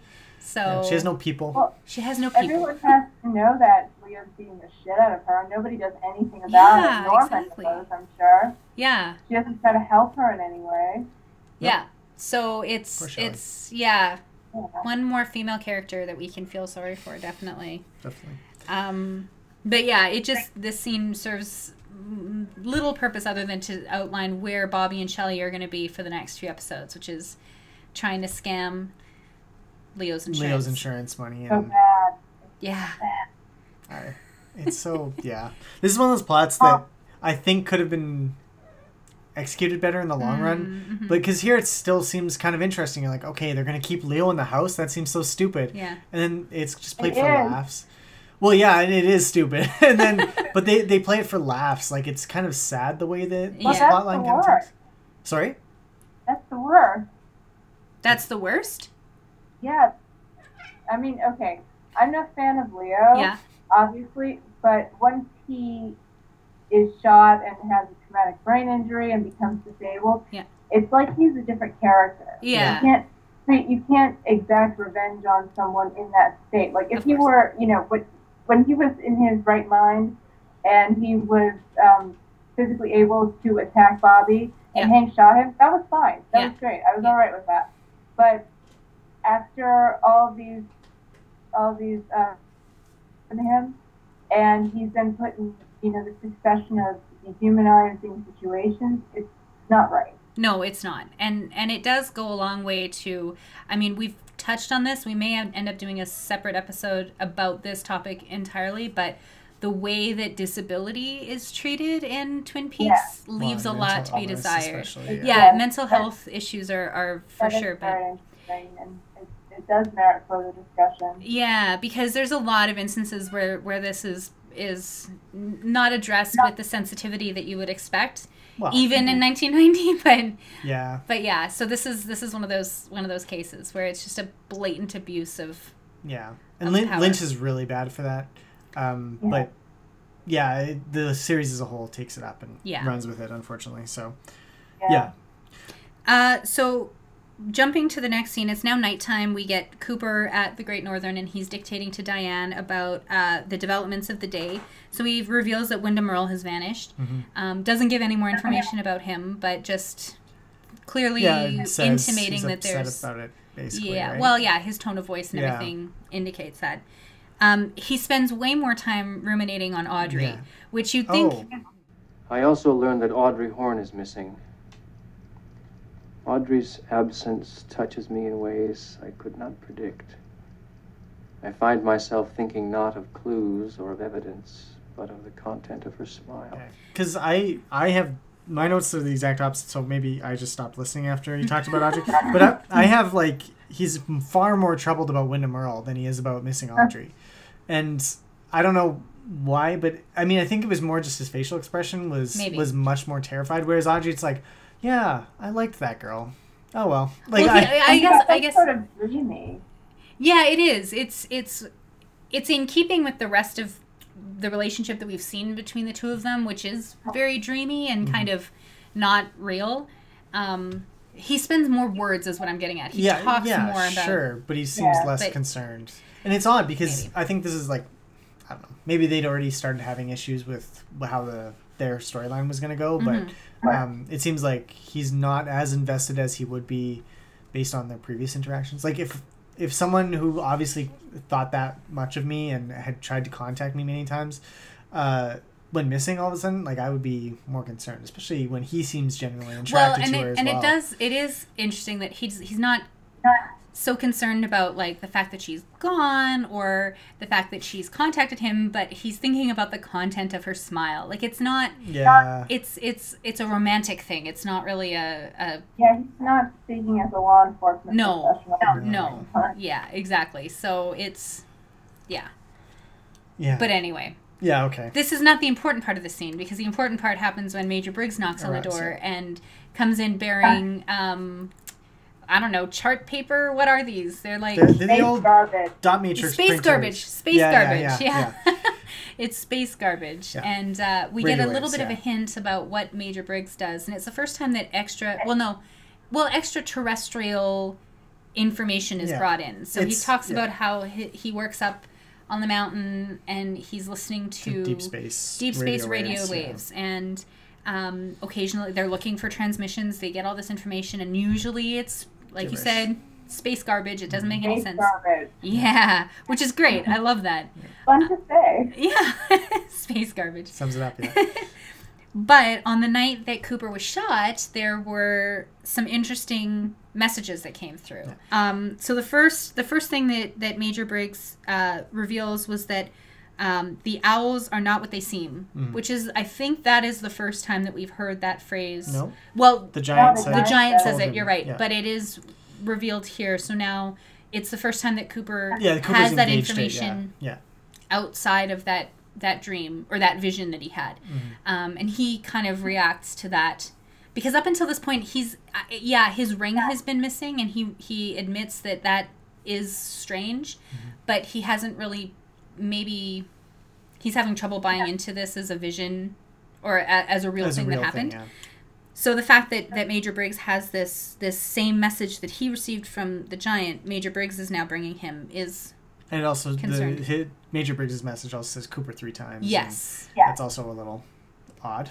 Yeah. So the fact that Cooper's name has come up, and it's revealed that this information was not coming from outer space, but was coming from the woods. I think Does it say that in this episode? Isn't that what he says? I don't think so. Okay. I think you find that out later on, maybe, that some of the messages they receive are not being transmitted from. Okay. But yeah. So I mean, and this is one the log lady mentions is deep space and outer space, right? Yeah. So it's I think the way Lynch wrote that intro is to kind of say, like, maybe it's not just what's outside, it's also what's inside, and I think that's the vision perhaps being something that's internal to Cooper, but then also external and real to him as well. Yes. Yeah. Is important. Good and catch. He's kind of coming to that realization himself. Right. Well, he even says something like, "Oh my God," or something like that. Like once he realizes that there's a connection here. Yeah. Did you want to add anything, Harvey? No, I was just thinking about during the initial vision, Dale asked the giant where he's from, and the giant says something like, the question you should be asking is, where have you gone? Yes. And I was thinking just in a general way how that relates to the idea of inner versus outer space. Right. How it could be that what we're obviously meant to think is that Dale travels to some other realm, whether it's extraterrestrial or extra-dimensional. Yeah. But it could be that Dale just went further into his own mind. Right. I mean, obviously it's ambiguous, but it sort of creates the idea that all of these things, even though they are independent of him, exist within Dale. Mm-hmm. And I mean, obviously, I don't have an explanation for this or an idea of how they reconciled it with their larger cosmology. I just think it's interesting.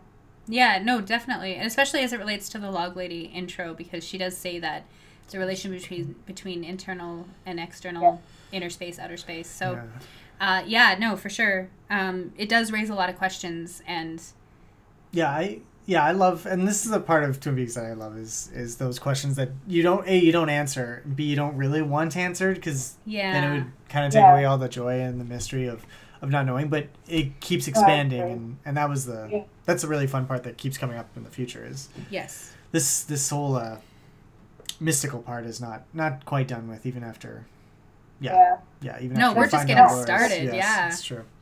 The thing that I enjoy is that it doesn't seem like it's about solving a mystery or offering an ultimate explanation for everything, but it's about showing you the richness of this world that they've created and all the things that are in it. Yeah. And the fact that all of this stuff, because of, there's like a trust almost at this point. For those of us who have stuck along to this point, we kind of just buy into it at this point. We just we're just like, oh yeah, okay, totally. There's extraterrestrial space garbage that is going to play a role in solving Laura's murder. Yeah. I'm with you, right? Yeah, sure. So why not? Which is really cool, because a lot of shows, like I'm thinking of, well, like the X-Files we've talked about on this episode already, which their mythos got very convoluted. Wow. Lost is another one that I think we broke watched the character's trust, but it's commonly referenced as one that Well, more just the ending never concluded things. Well, yeah, but even within the show, it went kind of all over the place, right? Yeah. So, so a lot of shows, and we have no idea. Maybe if Twin Peaks had continued for another 3 or 4 seasons, and it would have done the same thing, and it would have broken our trust again. But we gotta find out. Only 6 more months or so. Well, when the new season airs, we'll find out. But I have faith it won't be. Well, you know, I think it's gonna be Lynch, so it'll be weird, and we'll never. Yeah. There'll be no answers. That's for sure. Yeah. Unfortunately, I think it's great. I think that the past 25 years have taught both television creators and television viewers a lot about storytelling, about television in general. Yeah. So I think it would be impossible to not learn from the mistakes of the past. So we're not going to see a continuation of the 1990s Twin Peaks. We're going to see Twin Peaks in 2017, with everything that implies. So you mean we're not going to get a continuation of Ben Horne and the Antebellum South? Come on. You can dream all you want, Lindsay. Sorry, it's probably not going to happen. Anyway, I don't think they would even try to get away with that. No, I don't think they would either. No, it'll be. I think there are some things that should just stay in the 1990s, or better yet, in the 1890s. That should never been brought into the 20th century. Yes, that was ridiculous.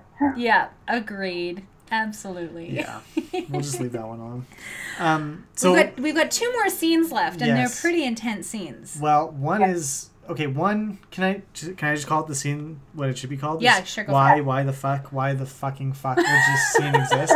And that is, of course, James singing to his 2 love interests and making googly eyes with both of them. It's just so weird. Everybody, I think this is when, if you were still watching the show when you were on the fence, and then this scene came on, you're like, yeah, fuck it, I'm never watching the show again. Like, it would really kill it for you, James. Yeah, it's just so bad. It's like apropos of nothing. There's just no reason for them to be there aside from like to make googly eyes and to reinforce this love triangle that they have. It's not even reinforcing it. It's like it's like a parody of a love triangle. I guess, yeah. And it's so overwrought. And then Donna's reaction. Sorry, go ahead. A lot of the sort of nonsensical stuff in Twin Peaks, especially as relates to the younger characters, I think it's meant to be a deconstruction.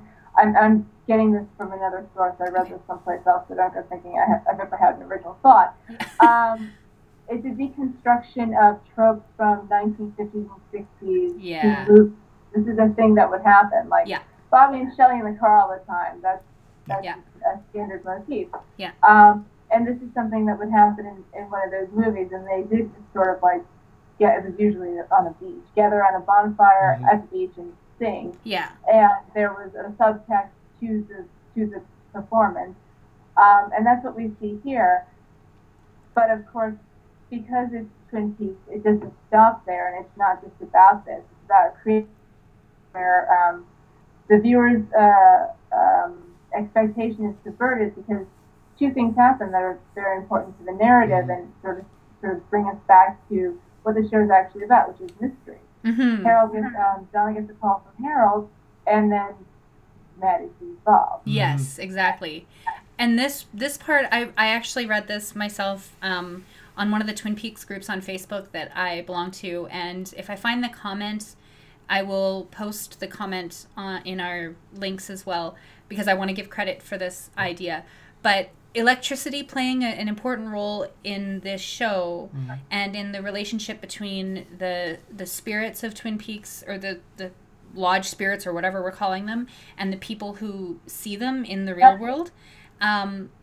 That the fact that Maddie was, previous to seeing Bob in the scene, was singing so close to the microphone that maybe she was charged in some way by the electricity, by the music, by whatever was happening, and that's what allowed Bob to manifest and present himself to her, which I thought was interesting. It was an interpretation that I had never considered, but previous to that, I just thought, well, Maddie's alone, she's going to see Bob. It's been hinted that she was going to be seeing, she was having visions already, so it's not like it's a massive stretch, but yeah, so that in that sense maybe gave some That's true. meaning or purpose to why they were singing, but yeah, I'd buy it. I mean, that definitely that it's not a theme.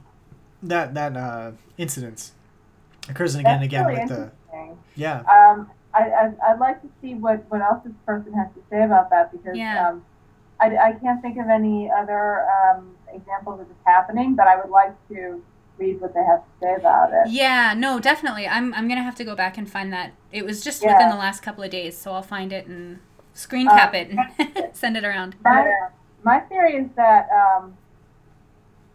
in kind of enacting this love triangle with James and Donna, James, of course, sees Maddie as being, if not a stand-in for Laura herself, a synergist of her, a part of Laura that remains in this world. Yeah. So we know that that Bob and other Black Lodge spirits are attracted to physical objects that have been handled by the people that they possess or are interested in. Yeah. So maybe it's the fact that James is associating Maddie so closely with Laura that draws him out, because she's already seen him. No, she didn't see him. She saw things sort of related to him. But Bob has been seen in the Palmer home. Yeah. But she sees him in Donna's house. Yes, that's right. He's not supposed to be there. Right, exactly. He has no connection to that place, but he does have a connection, somewhat tenuously, to James. Yeah. And Laura was probably actively trying to keep Bob away from James, but again, in maybe for a moment forgetting that Maddie was Maddie and thinking that she was Laura, that was allowed. That was what allowed Bob to sort of be invoked. Yeah. I buy that too. That makes total sense as well. And it fits in with what we've been taught about Maddie throughout the last few episodes that she's been in, is that she is more or less a stand-in for Laura. Yeah. So of course Bob is going to focus on her and come at her. And it is a truly terrifying way, like Bob himself, and I know Harvey you have brought this up before in your Tumblr post, that Frank Silva was an absolute doll of a man. Like, he was not a scary man at all. Very nice man. And he's not even scary looking. No, not really. But it's his the way. Is excellent. Sorry, go ahead. His performance is excellent, and the way that he's shot and the way that this this scene works, it really is chilling. Yeah. I'm not able to disconnect Bob, the character, from Frank Silva, the actor. Right. So I probably don't get the full impact. I think the first time I saw this when I was 13, it probably made me shit myself. Yeah. But I mean, I can't go back to that point in time. But I mean, even just looking at it academically, it is it's viscerally frightening, because it's almost like he's an unstoppable force. He's not so much a man. He's something wholly destructive that may have some relation with the natural world, but it has no relationship to what we think of as human civilization. Yeah. Well, and like the way that the shot is filmed really underscores that, because he comes out, like, there's the fourth wall exists, it extends a little bit into the frame, and that table should have been the place where he stopped, but he climbs over the table and keeps coming right into at the camera. So it's so unsettling, because no character does that. Like, even other characters who look at the camera are still a respectable distance from the camera, but he just keeps coming at you. And then the music as well that swells, and it's not even music, it's just like I think a tone or something, but it's frightening. And then of course you get Cheryl Lee's scream, which is always intense. So I mean, the whole thing kind of wraps up in this terrifying moment that it's less about Bob himself and more about the situation, I think, that Bob is in and what he represents than the character himself. So but it is a very intense scene. Coming after a very reminiscent of Bye Bye Birdie or something. Yeah. Well, yeah. or Yeah. a Beach Boys movie or something. Yeah. Yeah. Yeah. So. A Beach Boys movie? I don't know. Did they do movies? I don't think so. Didn't they do movies? Elvis movies. did movies. Yeah, Elvis did movies. That's what I'm thinking of. Whatever. Anyway. Yeah, it counts. And then, did the Harold Smith thing come in? Yeah. So, Harvey mentioned that. Oh, he did. Okay. Yeah, that Okay. he calls Donna. Yeah, he and calls Donna. Donna. Goes, That's right. That's because Donna has her interrupts freak out. the- She gets upset because she's. I have a note here where she's so possessive already after only a week with James. I guess that's a very high school emotion that you would have. You'd get pretty upset about it. The whole thing with her and the sunglasses too. Like Yeah. she's again, her character has changed in season 2 as well, and she's a bit more possessive, a bit more Laura. Like she's channeling a Maddie little Laura. also looks just like Laura, so that's Yes. got to be a mind fuck. Well, Yeah, oh, yeah. absolutely, right? Yeah, so, so but yeah, no, they're great though. So then the last scene. Yeah. What is it? I didn't write it down. Oh, you didn't? We have Cooper has a dream or another vision of Bob. Well, there's a couple of things, a couple of different. Oh yeah, the giant visions shows that up he sees. first, right? Well, Because I not remember right. the giant waving his hand in front of Cooper again, and he does that every time he appears when Cooper's sleeping. But then, does he talk to him again? I don't remember. No, No? I don't think so. Okay. No, Cooper is having a dream about Bob, or he has a vision of Bob and an owl. Oh yeah, is superimposed on his face. So yeah. he sees him as an owl. He sees Sarah on the stairs. He sees Bob walking in slow motion and kind of laughing to himself. So it's just like an ominous series of images about Bob, really, that Cooper has. And then the phone rings and wakes him up, and it's Audrey calling him from One-Eyed Jacks. Yeah. So this is the first contact. Cooper still hasn't found the note where Audrey says where she's gone. Yeah. She assumes that he knows and that he just hasn't come for her yet. Well, she tells him that she saw him on the... Yeah, in his tux, and he looked like a movie star. And I often wonder, like, why didn't she just tell him, like, I'm at One-Eyed Jacks, why aren't you here? Like, convenient plot device. No, it is a convenient plot device, that's fine, but it's... And I guess, like, you could explain it away as she's just not thinking straight, but... Well, she was thinking pretty straight when she had Emery wrapped up. I know, and that's the thing. Like, she's out of her lingerie costume that she's been in. She's in her travel clothes again. So clearly she's either on her way out or she wants to leave. She's changed. She's upset, visibly, like she's like emotional, talking to him on the phone. And then obviously, like, their conversation gets cut off. Blackie hangs up the phone, and this is where it comes into play, like, after telling Emery who she was and revealing that she's at One-Eyed Jacks, that puts her in more danger, because now they've decided they're going to use her as leverage, which we find out in the next couple of episodes. So so her communication is cut off to Cooper, to the outside world, and now like the end shot is of her crying face because she's way in over her head at this point. But I guess my main issue with this is that, well, that she doesn't tell Cooper where she is, but he does, but he also, like, and again, maybe Harvey, you brought this up in your recap, that he goes to, like, it just automatically assumes that she's playing some kind of game. Yeah, which is weird. Yeah. Because, like, she's obviously missing, and this is a serious investigation. Like, people are dying. Like, why would he just assume she's playing a game, right? So. Well, you can sort of, I don't know, if you really want to do the heavy lifting, you can sort of see it as him thinking about the way he was talking about her earlier, and transferring some of his guilt at behaving in an unprofessional manner onto her. Mm-hmm. That's one way to look at it.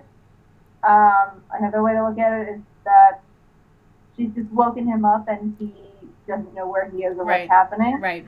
And then finally, it could just be bad writing. Yeah.